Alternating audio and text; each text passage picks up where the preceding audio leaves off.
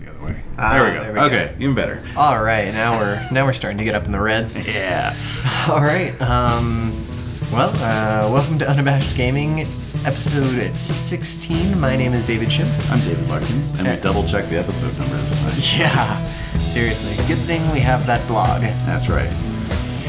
Tonight we're talking about campaign creation and NPC integration. Yeah, we're going to share some of our best practices and maybe talk about some of the challenges that we face. Oh, definitely. In those regards. And they're sort of related, I think, world building and NPCs. I would say so. Yeah, so we'll probably do about a half hour on each and see where that takes us. Exactly. So we might as well start grand with campaign/world creation. Mm-hmm. There are a few different methodologies I tend to use with it. Two in particular that, immediately spring to mind. One I like to call the wouldn't it be cool method, and the other I like to call the what if method. The wouldn't it be cool method is generally when I start from scratch with an idea, where I just sort of brainstorming and I think of something that doesn't actually have any sort of setting or world already created for it, and so I'm just like, well, wouldn't it be cool if there were hovercrafts and dinosaurs and you had to hunt them and stuff.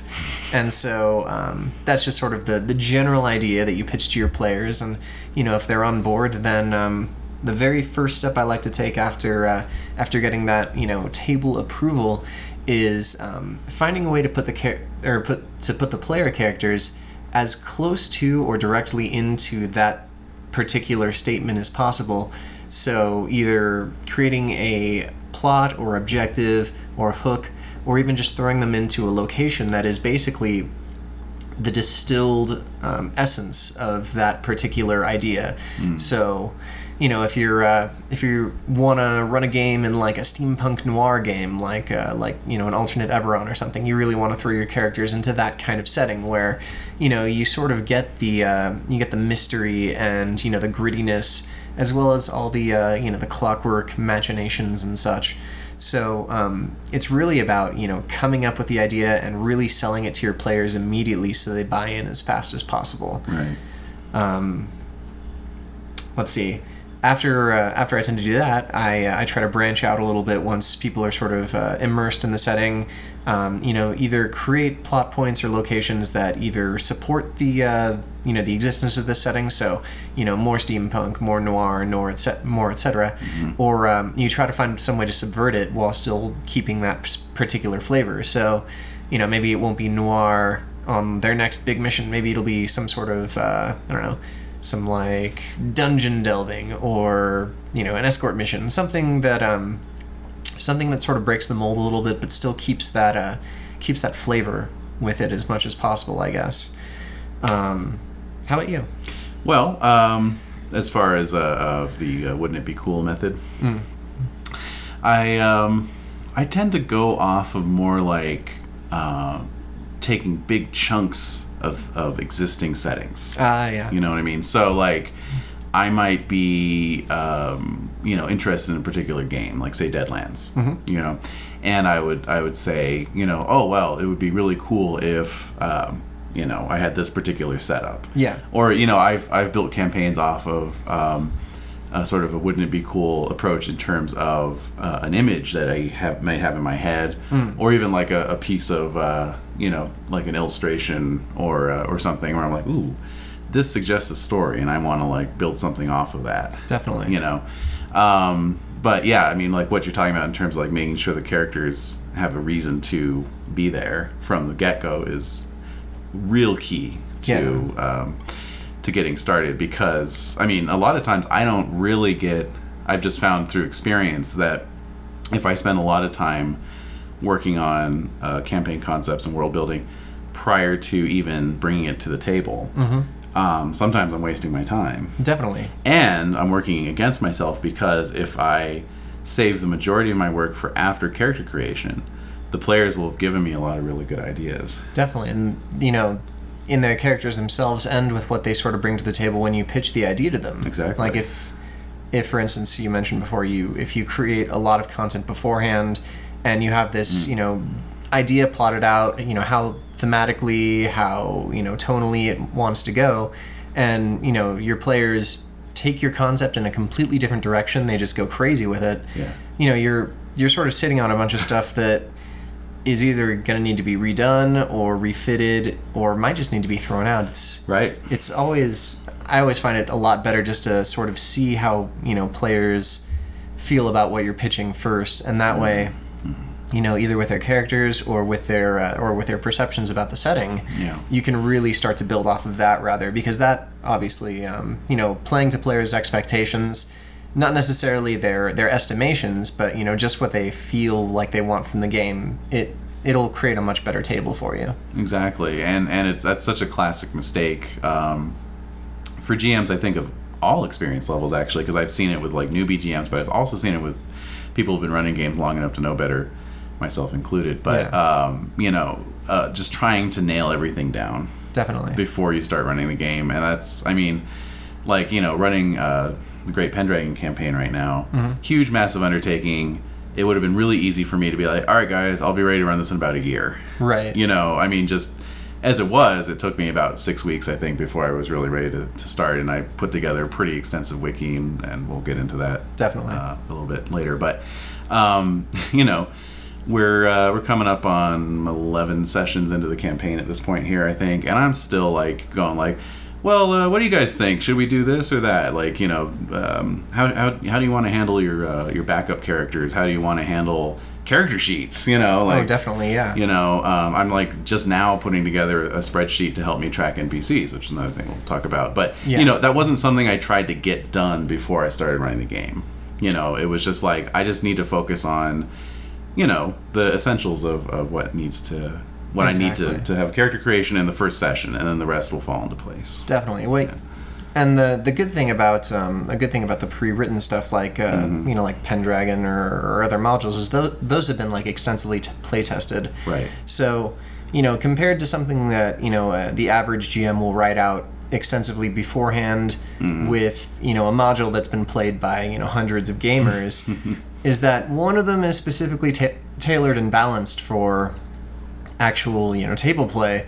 The other, you're kind of regardless of how much experience you have with the system, you're still at least 50% of the time grasping at straws with difficulty levels, danger statistics, lethality, and a lot of that you can try to fudge behind the gamer screen, but at the same time you really kind of want to be able to play part of that on the fly without following a list of things you've pre-written that may be leading towards a bad direction that you can see as you're running it. Right. So it's good to be able to improv, to have a little bit of open-endedness, between sessions or even in a session. Yeah, absolutely. Yeah. I mean, to take another example, the AD&D second edition game I'm also running.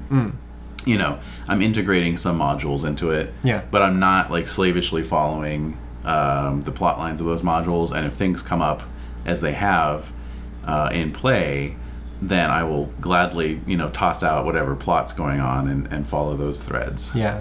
And so, yeah, I mean, it's a classic mistake to try and especially try and you come up with this wouldn't it be cool idea. Yeah. And you're so in love with it that you write out this whole, campaign arc before you even start running it. Definitely. So it's sort of, there's sort of an art to figuring out, exactly how much work to do that's not too much, but it's not too little either. Yeah, and then of course there's the point where too much becomes like sandbox, which is actually kind of reverting back to the okay side of things, because you have so much planned that your players can basically go anywhere, rather than you have so much planned with one direction that you're either railroading your players, or you're coming up with everything on the fly once someone makes an oddball decision. Right. Sandboxing is an interesting edge case, because it is I found, my experience, it can be very high prep if you're building a sandbox from scratch. Definitely. And that's pretty much, nowadays, that's the only kind of from scratch campaign building I do, because I just find that being a magpie works better for me. In terms of just taking what I like from existing material and putting it all together in a blender and blending it up. But as far as like ground up, sandbox is the way I what I do nowadays in that regard. And it's really high prep, but if you do it well, then it becomes this wonderful machine. Oh, that just kind definitely. of like runs along because your players can go anywhere you want or anywhere they want, I should say, and you've got tables, you've got keyed maps, Yeah. you've got things that are going to tell you how to deal with that. Definitely. And it's something to work on during downtime where you're sort of rolling for your what happened in the rest of the region this week, and then figuring out how that's going to affect where the players are right now, and just kind of tracking different things and maybe filling out blank parts of the map that the players seem to be moving towards. Definitely. So yeah, that's a very high prep approach that actually pays off. Yeah. Yeah, it's interesting for me. I've always, pretty much throughout the entirety of my GM career, I've 99% of the time run stuff that I myself have written, and I'm just about to fall into the into the habit of I'll be running Mummy's Mask for Pathfinder, an adventure path. The first time I've ever run anything that will be more than one session of pre-written stuff. So I've done the Haunting and a few other Cthulhu one-shots. So I'm interested to see exactly how much I'm able to adhere to the written stuff in this adventure path, and how much I'll just be like, well, I read I read the write-up, the wiki, or the written wiki of of this location that the players are in, and like there's this really cool area of the town that, oh no, like the module, they don't even get to go there. There's this barge town, which is just a bunch of ships put together in like this district of a city, and like maybe they don't go there, but I want them to because it's so cool. So I have to come up with a reason for them to do. No, just No, I mean, well, first of all, welcome to the dark side. But, no, I mean, I made that conscious decision a few years ago to start focusing more on published material, making it my own, because I found that took less time. Yeah. And time was at a premium at the time. And it's something that I've kind of gotten used to since. Definitely. And there's something sort of satisfying about improvising within a set structure like that, because I mean, if there's something that third edition D&D and Pathfinder Adventures are guilty of, it's definitely trying to present these kind of scripted set piece encounters. I remember running a third edition adventure out of a dungeon magazine, in which the players were trying to track down this magical key in a city. Ooh. And the clues kind of led them to a half-orc down at the docks. And that was supposed to then turn in, like, basically they had reason to believe he had the key. And so that was supposed to then turn into an exciting chase across the various boats that were in the wharfs. Yeah. And there were like 2 or 3 pages of extensive notes for this encounter of how to handle jumping from boat to boat and cover modifiers and skills that would be called into play and so forth. And instead, when he turned to run, one of the players, was a quick draw on his crossbow and just shot him. And hey, all right, cool. I'm not going to be like, oh, no, you actually missed. Or, he's still alive. What do you mean? I did 20 points of damage. There's no way he's still alive. No, he's still alive, and he runs away. And now you guys get to chase him for an hour of game time. Right. Of course, that's getting more into like the theory of running games, but no. The point is, much like how one can just roll with the punches with a scripted adventure, you have to be willing to roll with the punches on a campaign as well. If you're working off of scripted material like an adventure path, or one of the reasons I like the Great Pendragon campaign so much is that it's almost. I mean, sometimes it gets into pretty fine detail in terms of like what's happening. But most of the time, it's almost like these sort of abstract guidelines. Yeah. That it doesn't even really explain itself oftentimes, like in terms of why it's important to have this NPC show up at this particular time. It's just like, oh, this guy's here. And it's almost like saying, like, so you can use them or not, whatever. Definitely. And there's even some notes at the beginning of the book kind of saying, like, hey, if there's a knight that you need to sub out for, like, someone that's been established in your own storyline, freaking go for it, Yeah. So, I tend to like favor, both in terms of writing my own stuff and working off published material, that kind of abstract bullet point. Like when I write my own adventures, they're just bullet points. Yeah. I don't, write it all out like a big elaborate thing. Yeah, you don't use proper sentences and paragraphs and descriptive. Yeah. Me and my friends used to do that in high school. We used to write our adventures like as if they were being written for publication. Yeah. Like referring to the GM in the third person, and like all this kind of stuff.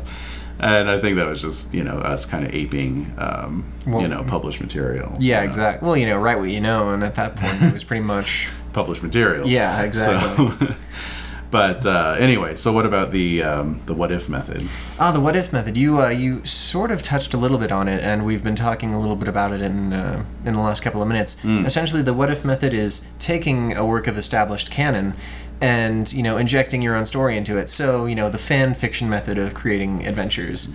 So anything from like a published franchise that is an RPG. So there's the Serenity, and let's see, there's the Wheel of Time, but you can also do it with other basically any sort of module at all. Like I did it with Dark Sun. You've done a little bit with Deadlands. It's basically taking that established canon, taking all the information that's given in it, whether it's either literature or film or television. Anything that's there that can give your players a sense of what they're doing, of the world itself, and sort of writing your own adjunct story to it. Right. I also kind of like this method because it like you said before, it creates a lot of pre-made content that you can take from. It doesn't require you to build everything in the world for it. There's if it's something that's semi-established in the fan culture, there's going to be a million websites that have information that you can totally use that might not be perfectly canon, but can still fit well into the setting you're trying to create.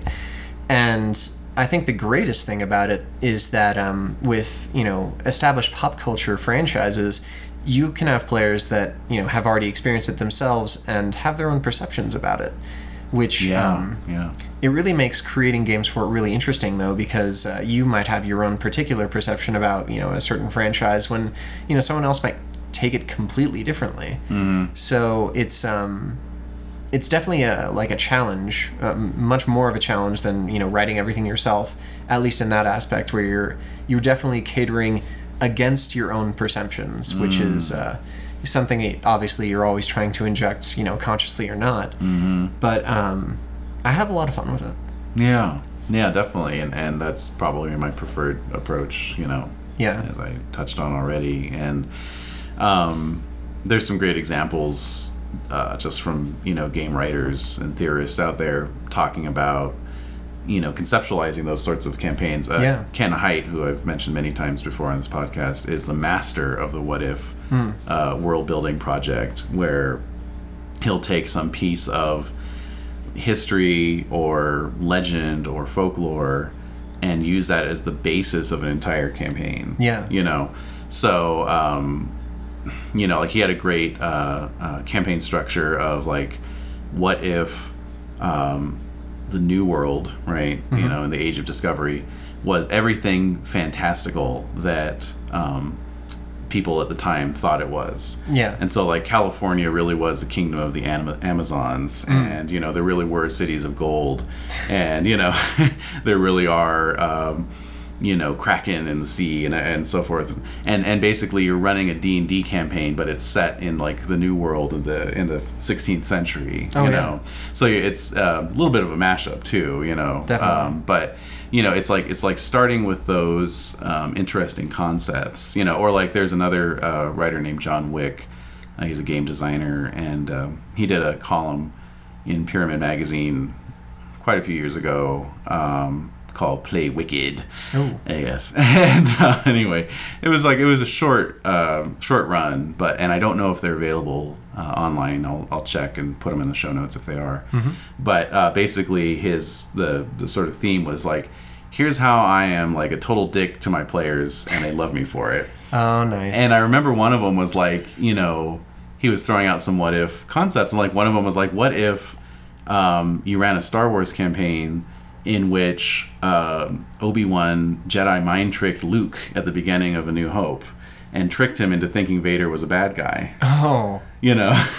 And then you can just totally change, the whole setting that way, but it's still Star Wars. Yeah. Or, some some people were throwing around ideas a few years ago where there was a run of Marvel Star Wars comics that came out before Empire came out. And so they were basically working off of just that one movie. Yeah. There was no expanded universe, there was no setting Bible, any of that kind of stuff. Right. And so they were just kind of, like having to sort of fill in a lot of blanks, And so it was like, well, what if you ran a Star Wars campaign based off of the universe presented in those comics? Yeah. So that it's, again, kind of familiar to your players, but at the same time, there's going to be these key differences where it's like, what do you mean Wookiees aren't, from this such and such planet, whatever their home planet's called? Kashyyyk, yes. And, or what do you mean, Darth Vader isn't a Sith Lord? He's just a dude named Darth Vader who's an asshole. Like, what, they don't even know what a Sith Lord is in this universe. They don't exist, So it's just stuff like that can be really a lot of fun to do, as you say. And, so I don't know. That's definitely my preferred approach these days, I think, if I'm not just running something more or less, straight out. It's always it's always like half and half for me. I tend to find myself enjoying, taking established franchises that I really love to make stuff from, but at the same time, sometimes I really just want to make a bunch of stuff that's original and fall into that pit for a good month or so before I give up. Right. And I imagine that'll never change. Just at least I hope it doesn't. It's a great creative outlet. Yeah, for sure. Yeah. So in terms of like organizing a campaign, so you've got this concept, your players are into it. Maybe you've even done some character creation, got some ideas off of them. How do you go about organizing it? Let's see. The second step after I got players interested and the overall just sort of feel of the game setup, I'd like to create just one location that players are going to start off in, like that one distilled place that I mentioned before, where you'll probably encompass maybe at least 4 sessions, I would say. Enough time to for first session to get your players into the world, to get them buying into the setting, to get them maybe creating a little bit of lore themselves with some background. Obviously, if you haven't created anything, that gives your players a great chance to start making up even their own little bits. The second session, obviously, everyone getting just sort of more fleshed out in their roles. They're exploring this that first starting location even more.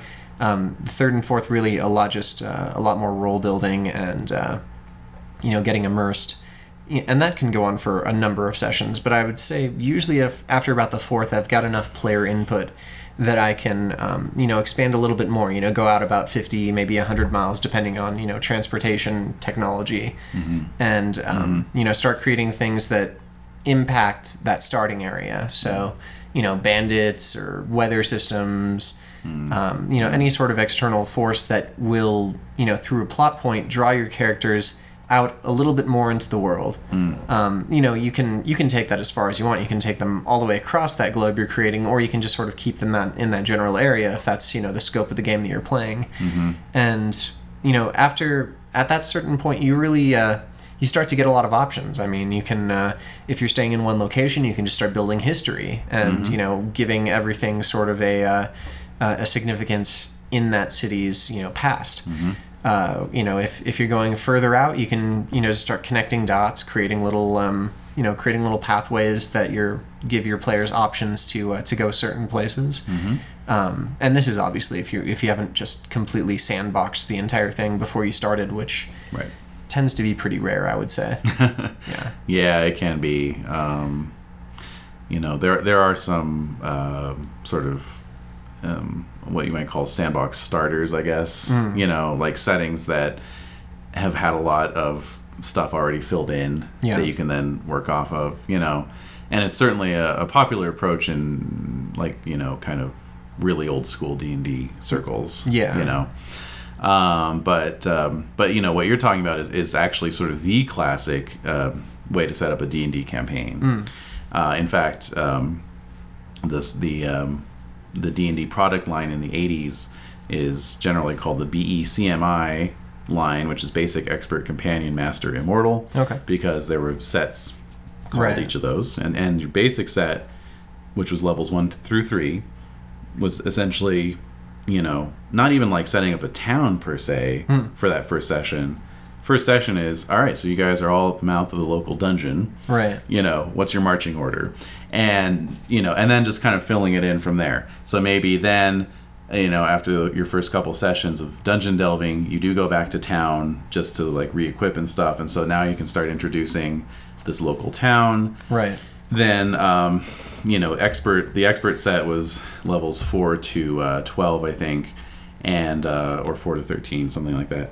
And the idea there was that you would start branching out, and you wouldn't just be like raiding the local dungeon or dungeons. You would actually be traveling around a bit, Definitely, as you say, going to the local big city, getting into city intrigues there, mixing more with the wider world and the politics of it, Absolutely. And then the companion and master sets were more about like, moving up into positions of power, becoming sort of big wheels in this world that you've now established. Right.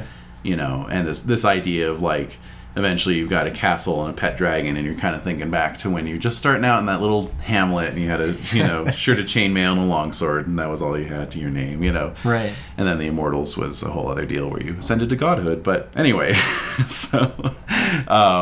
but yeah, no, that's such a classic way of starting, and you see that a lot, kind of reskinned really, across genres. I mean, the classic Call of Cthulhu setup is that you're in Arkham. Yeah. And it's Lovecraft country, so Arkham is your home base, and you're doing little extended visits to Kingsport and Dunwich and Innsmouth. Definitely. And but maybe those first few scenarios are set in and around Arkham. You start off small with just what you would say unusual circumstances or happenings, really. Right. And eventually as you, I guess, excel and generate experience, you start to uncover more conspiracy and cults and such, possibly, until you get to a setting like Horror on the Orient Express or Masks of Nyarlathotep, where you're globe spanning and following the breadcrumbs of this nation's wide conspiracy to do something terrible. Right. And it sort of feels that way a little bit with Pendragon too. Like you start in you start in like Sarum, and you branch out a little bit to just the Salisbury area. But it seems like recently, even up to episode 11, we're really traveling beyond where even our maps give us information about. So you're off the edge of the map. We see little arrows like pointing to where we're going, but we're off the paper, we're off the arrow, and we're on that part of the table where there might be like a knot in the wood, and you're not sure what that means. Right, the map maker's quill kind of slipped at that part. Yeah.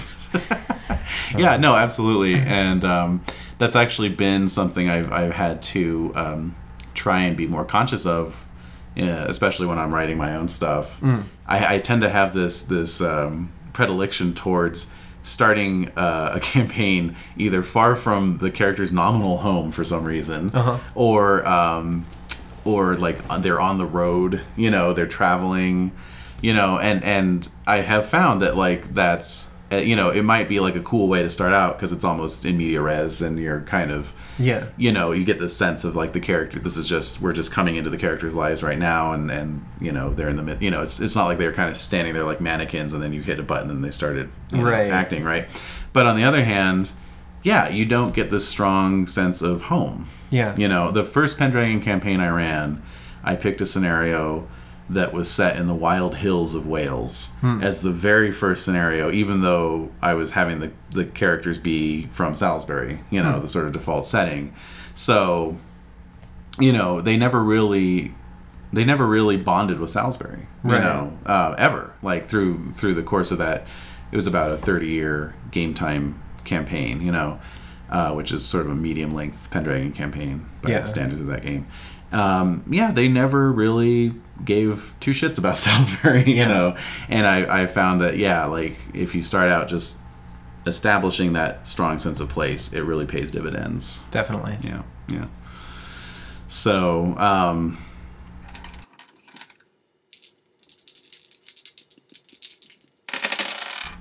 I guess from that local standpoint, we Yeah. can probably start talking about NPCs. Definitely, yes, exactly. That is a good segue. I'll edit out my awkward pause. Oh. Oh, what a wonderful segue. So anyway, no, but yeah. So part of establishing a good sense of home and of place Definitely. is establishing NPCs. And so again, just to cite precedents, Your Honor, going back to one of the classic early AD&D modules is the Village of Hamlet, and it was meant to be this plug and play starting village, and it had a little local dungeon, and it was originally meant to be the first of a multi-part, what we would call adventure path now. Yeah. Didn't end up getting published as originally envisioned. But you had this village, and essentially, or another classic D&D module is the Keep on the Borderlands. Right. Again, establishing this home base, and then what are in these modules? Just columns and columns of NPC descriptions. Yeah.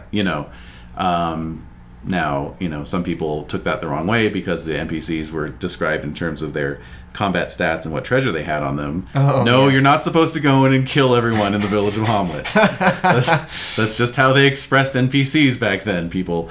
But at any rate, yeah, no, you definitely want to have at least, a small supporting cast. Definitely. And that's another sort of fine art there, I think, in terms of finding some balance, because you don't want to have too few, but you don't want to have too many. Definitely, and I absolutely find that with that first area that you go into, that that crystallization, that distillation of that setting that you're aiming for, the NPCs that you insert into it, they can really help define the different flavors and aspects of what you're trying to create. So if you're building a game where there's multiple races, you can establish their variances and their prejudices, et cetera, with these first NPCs that your characters are introduced to. Not necessarily in blatant exposition of someone talking and they're a dwarf and they say, I hate elves. elves, blah, Right. blah, blah. Right. But with that flavor, you can give general descriptions, their various attitudes towards the players themselves, especially if the players are a variety of characters. Right. And that can kind of give the players a feel of the world, but in an immediate sense, because it's affecting them rather than something that's also created in the game itself. So finding ways to bring those senses home to the players is a great way to use NPCs. However, at the same time, it's one of my great weaknesses with NPCs is that I tend not to write out their grand objectives so much as their immediate objectives, and those usually tend to be just blatant conflict with the PCs. I don't think I've ever actually created a character that was 100% on the side of my players. So sorry about that, guys. Oh my god.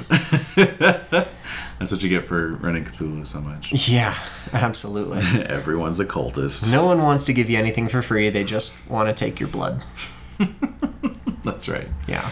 Yeah, no, I mean, with my AD&D game, I definitely used NPCs to establish sort of my vision of the game world, which, I tend to like more human-centric fantasy, so I did not have like a menagerie of different demi-humans running around. Oh, definitely. In the hometown that I was establishing.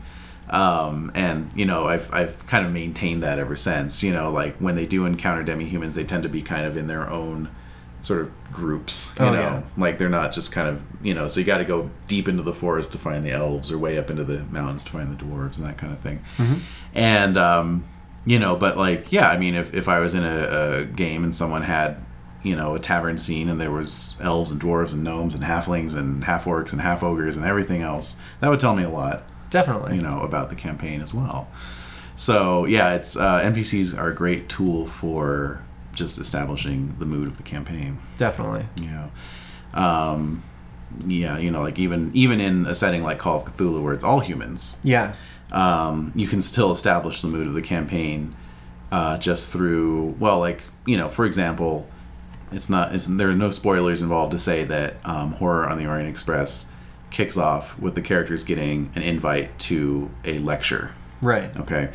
That right there tells you something about, the sort of like air of this campaign, and then the people that you're going to meet at this lecture are going to tell you a bit more. Definitely. They're going to be professors and antiquarians and, sort of brainy people for Yeah. the most part. This isn't like going to be like a war scenario. Definitely. Yeah. And creating that sort of creating that atmosphere for players, it sort of encourages them to, sort of step up their game and, their role playing occasionally. They'll, focus on, creating or, emphasizing the academic aspects of their characters rather than, the nitty gritty, oh, I was a war hero and, in the Great War. Right. Compared to maybe like a Rough and Tumble in Innsmouth, where you're really focusing on, some of your seedier aspects. Mm-hmm. So, yeah, I really do like it when the game or the module or the GM himself sort of challenges you to role play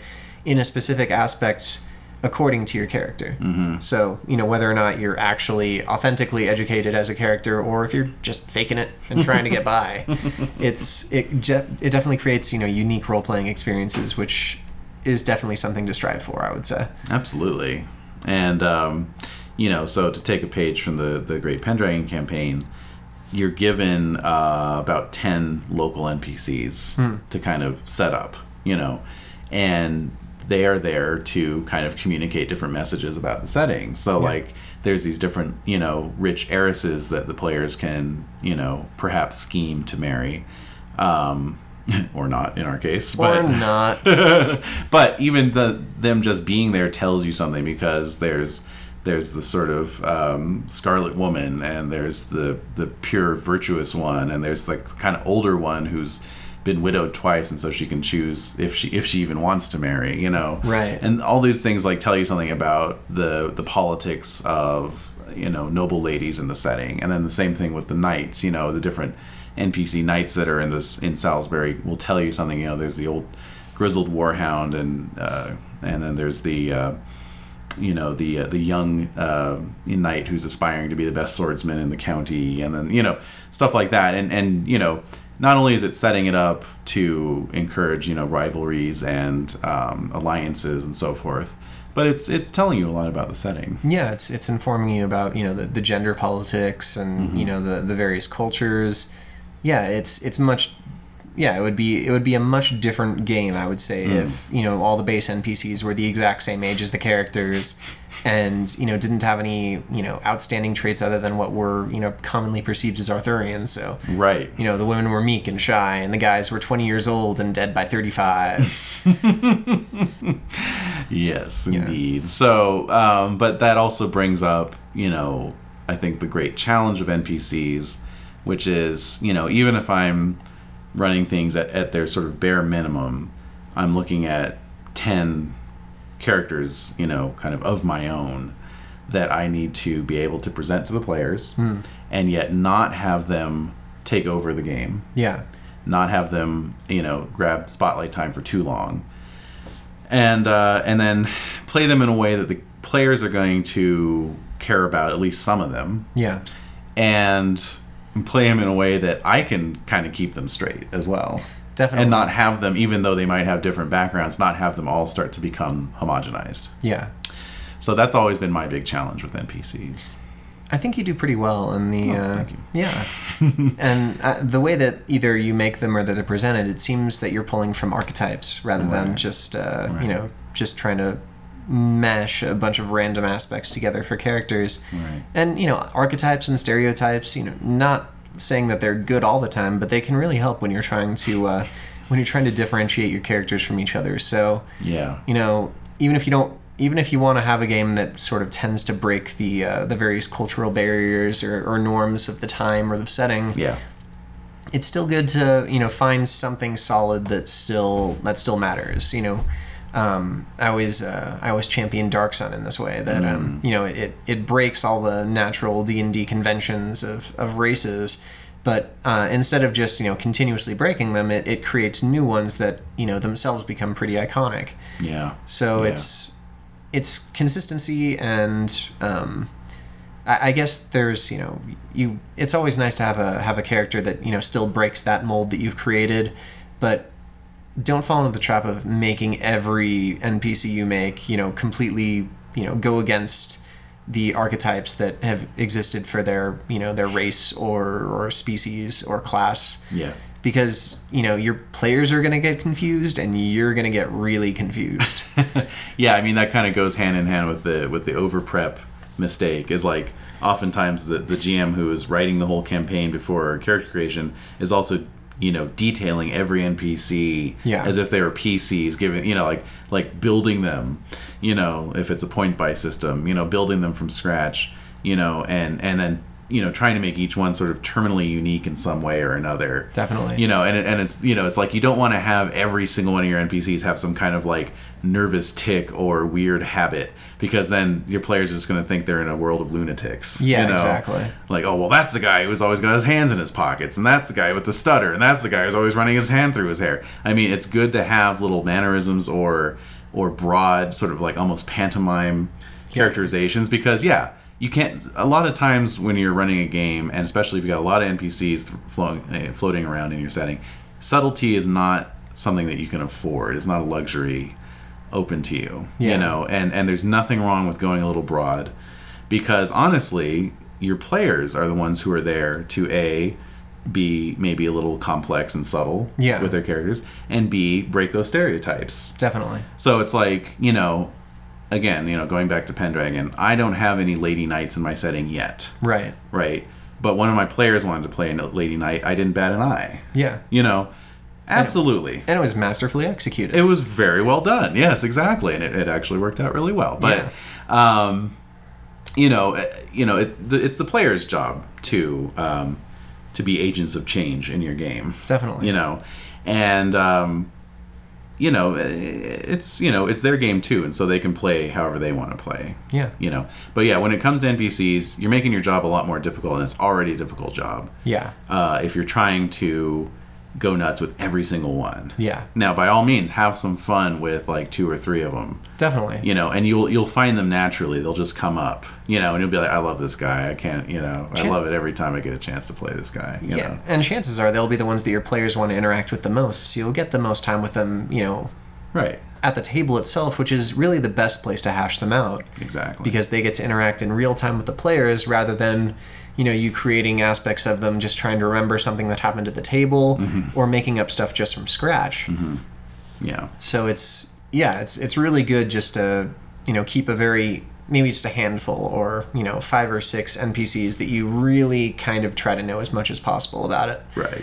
And then the rest just, consider window dressing. Mm-hmm. But at the same time, don't consider them disposable window dressing.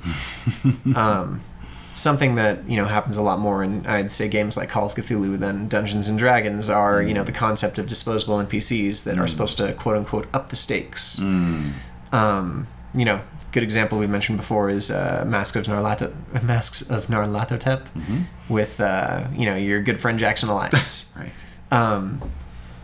I think killing off NPCs doesn't really send that much of a message to players, even if it's an NPC that they've interacted with for a goodly period of time, because you're really just it's like you're playing with action figures and other people are playing with theirs, and you take one of your own and throw it away. Like there's really no negatives for the players really at all, other than just being like, oh well, that person died, I'm supposed to feel bad about it. Right. But in games like Call of Cthulhu, I mean, player mortality is super immediate and, always present. So, creating NPCs just so they can die isn't half as meaningful to players as, having a player, make their character and game with it, for 3 or 4 sessions and really, start to get a feel on their hopes and dreams and, some of their past and a little bit of what they want for their future, and then just have them, die somehow. I mean, and this isn't even exclusive to Call of Cthulhu. You can do this in any game, and happens pretty frequently in Pendragon. But having NPCs dying is really kind of a cheesy and I don't want to say novice, but it sort of does feel novice way to make players feel like urgency in a situation. Yeah, yeah. I mean, I found myself with Call of Cthulhu actually playing against that expectation to create, to have an NPC that everyone's expecting is going to die. Right. Like somebody's best friend, Yeah. right? Like the Miskatonic University campaign I ran. I didn't want to kill off anyone's roommate because that just seems so obvious. Right. And so I think all the roommates survived. I know at least the major ones did that everyone, interacted with the most, Yeah. And I certainly didn't go out of my way. Like if they died, it was because of dice rolls or whatever. Definitely. I didn't plot it out like, oh, you're going to find Chad's body in the closet or whatever, Yeah. Right. And similar thing actually has been happening with the AD&D campaign I've been running where just because of combat, the NPCs that have been traveling with the players keep getting killed. And I'm like, damn, so trying to build something here, Right. But so you shouldn't go out of your way to privilege NPCs. Even if you think your NPC is a crucial plot delivery device, Yeah. you can always figure out a way around that. Definitely. But at the same time, yeah, like you're saying, don't just use NPCs as this, kind of carrot and stick approach, because your players are going to cotton onto it so fast. Definitely. It's just going to be boring. Yeah. And, to be fair, there are like a lot more interesting ways to get rid of NPCs that might even be more meaningful for players. So, if in Call of Cthulhu your players have a contact and they're acting, consistently reckless and, having bad things happen to them when that NPC is around a lot, don't necessarily have them die. Maybe just have them, come up to the players and say, hey, you guys aren't good people.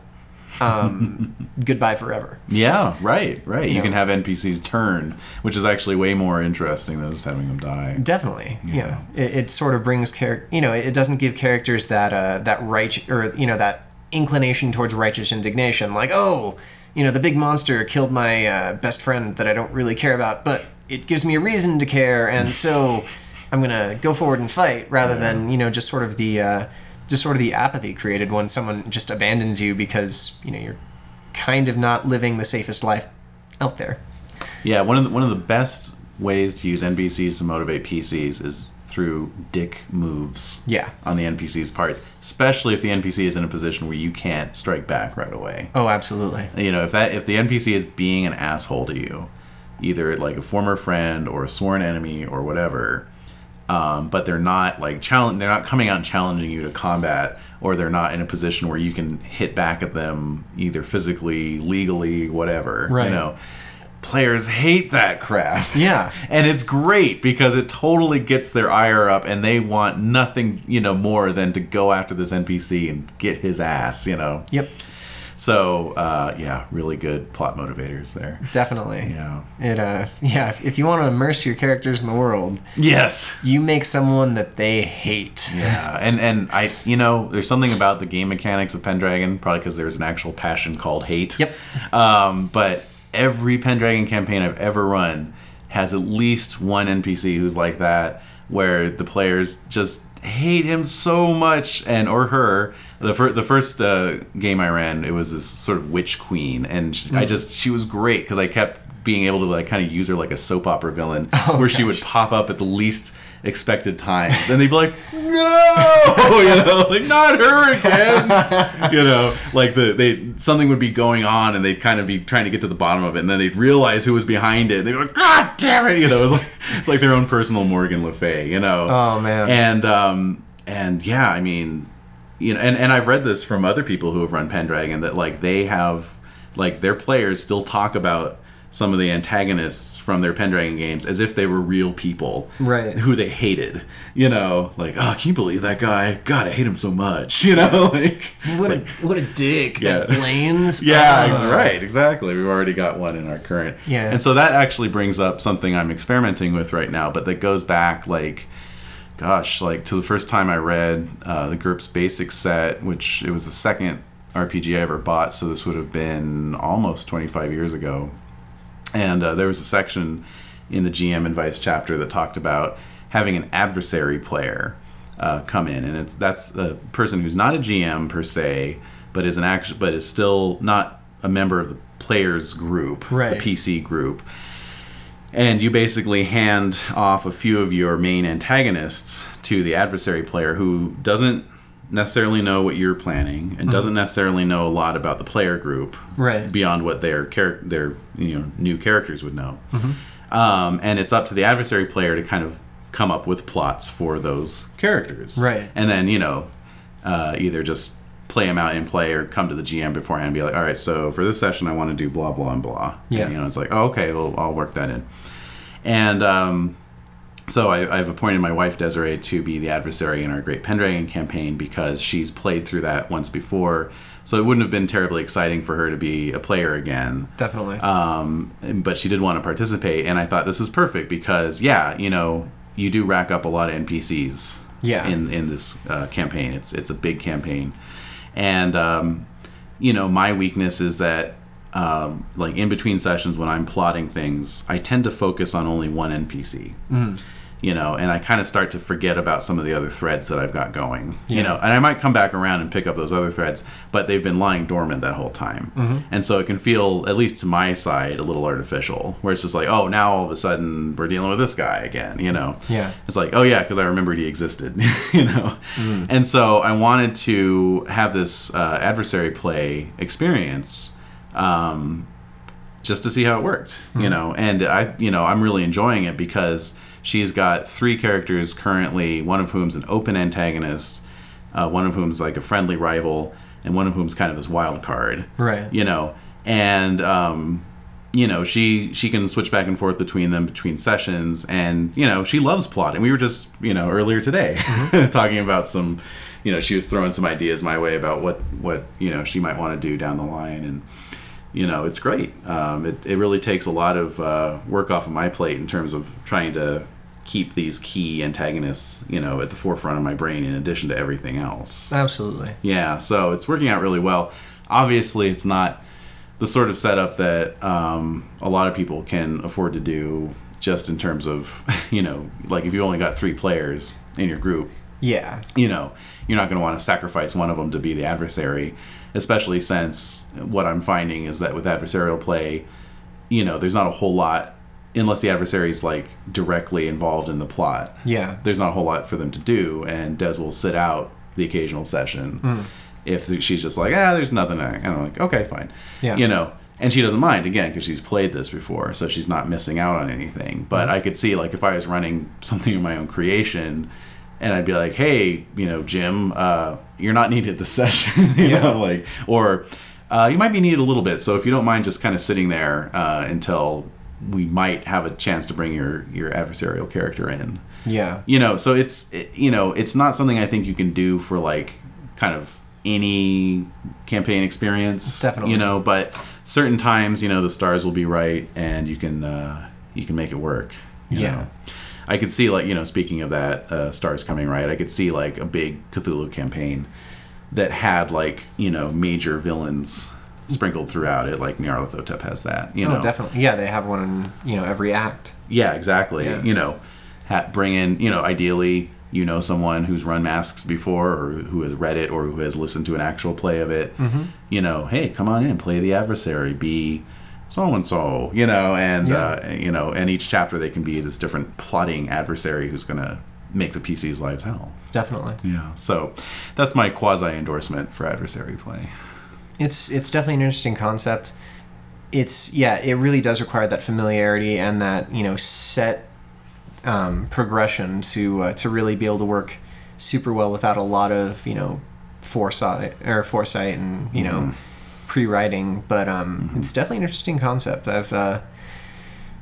I've dabbled in the adversary system before I even knew it existed, as both a player and a GM, and I've found that I've gotten in the bad parts of it where it's there's a good portion of the time where you're either biding your time and just going along with stuff, so you're not really role playing, you're just trying to frantically think of some way to throw a wrench in the works.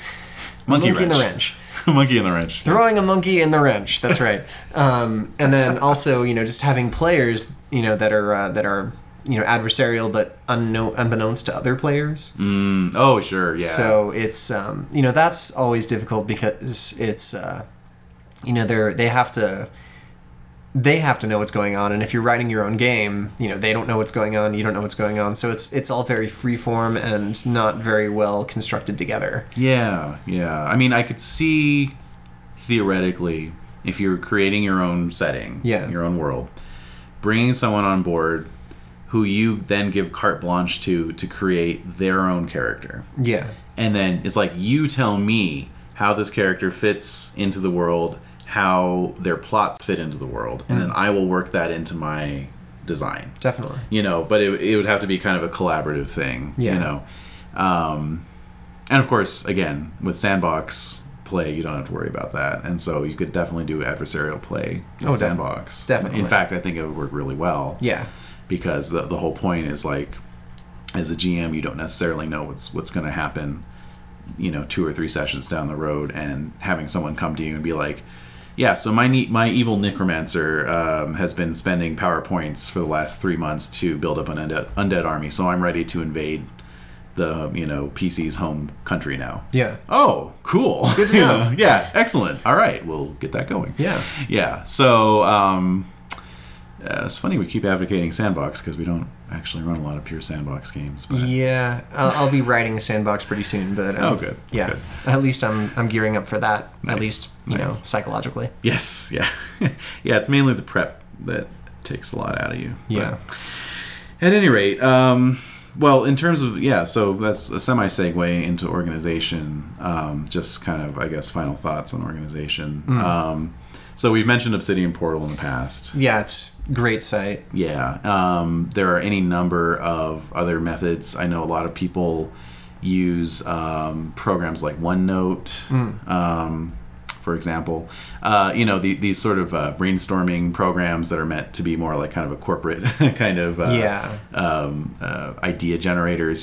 They're actually great for organizing campaigns because you can have different tabs, and then you can set them up in a way. I'll post a link in the show notes.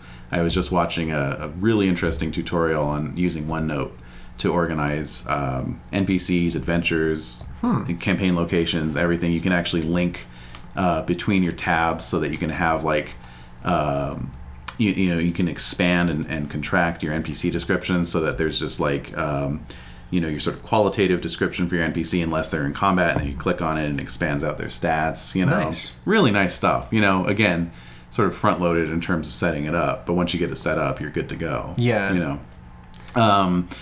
Of course, there's the classic GM's binder. Yes. Just the old 3-ring binder. Get some dividers, divide it up into sections. Usually, it's going to be something like adventure plans, NPCs, locations. Yeah. And maybe maybe like a campaign guide that you're writing. Definitely. Obsidian Portal and sites like that are basically digital binders. Pretty much, in that sense, And in terms of me running NPCs in the Pendragon campaign, I've just learned from experience. The approach I'm taking now with the Obsidian Portal is just to be really super diligent and just enter every single NPC that is going to come up in any kind of recurring significant way, or even potentially significant way. Definitely. If it's just a one-off serving maid, I'm not going to bother. Right. But pretty much anything above that, anything that shows up, twice. Yeah, exactly. Or who played a major, role in one of the adventures. Yeah. They're going to get an entry because we might come back to them. Yeah, definitely. And so that's kind of where I started in terms of organizing, and I don't even know how many NPCs on there now. Oh, quite a bit. Quite a bit. Probably 40 or so. Yeah. I don't know. I mean, they're all clumped in with our player nights too, and and you've got a few backups and on I'm there. still adding characters. Yeah. But the nice thing about Obsidian Portal is that you can tag as much as you want. Exactly. And there's also a quick find bar right at the top, so you just have to start typing in even part of the name and it'll pull it up. Yeah, exactly. So it's a nice tool in that way. But I'm finding that even then I'm using some other methods. So I mentioned earlier a spreadsheet that I'm putting together because I just, again, trying to minimize the amount of time and energy I'm putting towards tracking these NPCs. Oh, definitely. With a spreadsheet, I can just use the spreadsheet to sort of do these, auto calcs every year to, just see how their fortunes fared for the year. Yeah. Did they get married? Did they have a kid? Did any of their skills improve? I can program all that in, and then just hit a button and refresh it. Yeah. And it'll tell me, oh, okay, great. Earl Roderick's battle skill just went up by 1. Excellent. Right. I'll make a note of that. Because otherwise I'm not going to go through every single NPC and put them through a winter phase. Right. But at the same time, I don't want to just leave them lying fallow so that they have the same lives that they started with, 10 or 15 game years earlier. Definitely. I want them to grow somewhat because that's going to help the players feel like they're in an organic world. Yeah. And then the other thing I'm doing is that I find myself kind of scrambling a lot during gameplay to pull up their stats. Because I've just got a lot of things in front of me. Right. So I'm going to, kind of do a dual thing of keeping digital records, kind of like what you guys are doing with your character sheets. Yeah. Keeping a digital record on the wiki, but then also having a paper, sheet in front of me in the form of a 4x6 index card. Yeah. That just has their key stats. And, alphabetized in a nice little box, so I can just pull them up real quick. Definitely. That's still faster for me. I would still say at the same time, generating characters, it's still a lot faster for me to do it on paper and transcribe it to an electronic document than it is for me to, tab between or look between, a computer screen and a piece of paper. Exactly. So it's, paper is still very useful. It is. For our hobby, which I'm glad it's still like that. Me too. Yeah, absolutely. And especially in gameplay. Oh, definitely. In between, I'm happy to use, Obsidian Portal, or, if I were ever to get on OneNote, I'd be using it all the time in between games. Yeah. But there's just, we're just trained to interface with, sort of tactile, paper-based stuff, at least, for now. And it's just going to be a lot easier just to have an alphabetized box full of NPC cards that I can just be like, all right, Nanteliod, N, A, there he is, pull him right out. Definitely. As long as we're still rolling physical dice, we're still going to have that tactile sense of writing on, actual scraps of paper. And right. Plus, it's just a lot easier, if I have Earl Roderick's card and his battle goes up by 1 on the spreadsheet, I just erase his battle score and write in a new one. Exactly. It's just, it actually takes longer to update it, yeah. On the screen, even if it's like something that I'm just keying in data. I still have to, like you say, kind of alt tab over to it, find it, select it with my cursor, type it in. Exactly. So anyway, there's still room for analog, I guess. Definitely. I hope that continues. I much prefer analog to electronic, even if it's, easier to save stuff on the internet. It just is easier to find stuff on a piece of paper. Yeah. And these have been all our personal experiences. So if anyone listening wants to share their experiences, maybe you find that you go all analog or all digital, or are there some other organizations, sites, or programs that you use, or just general world building or NPC organizing or running thoughts? Love to hear them. Absolutely. If you have experience building Sandbox and you would like to give me any hints, by all means. I'm going to be looking up OneNote right after this. I'll send you the tutorial. Yeah. So, but I think that's pretty much our time limit. So that's about right. We'll leave it off for now. Once again, my name is David Schimpf. I'm David Larkins. Thanks for listening.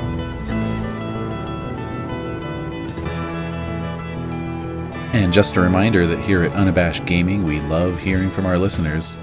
Head on over to unabashedgaming.blogspot.com and leave us a comment, or call our Lake Geneva, Wisconsin voicemail number 262-729-9774.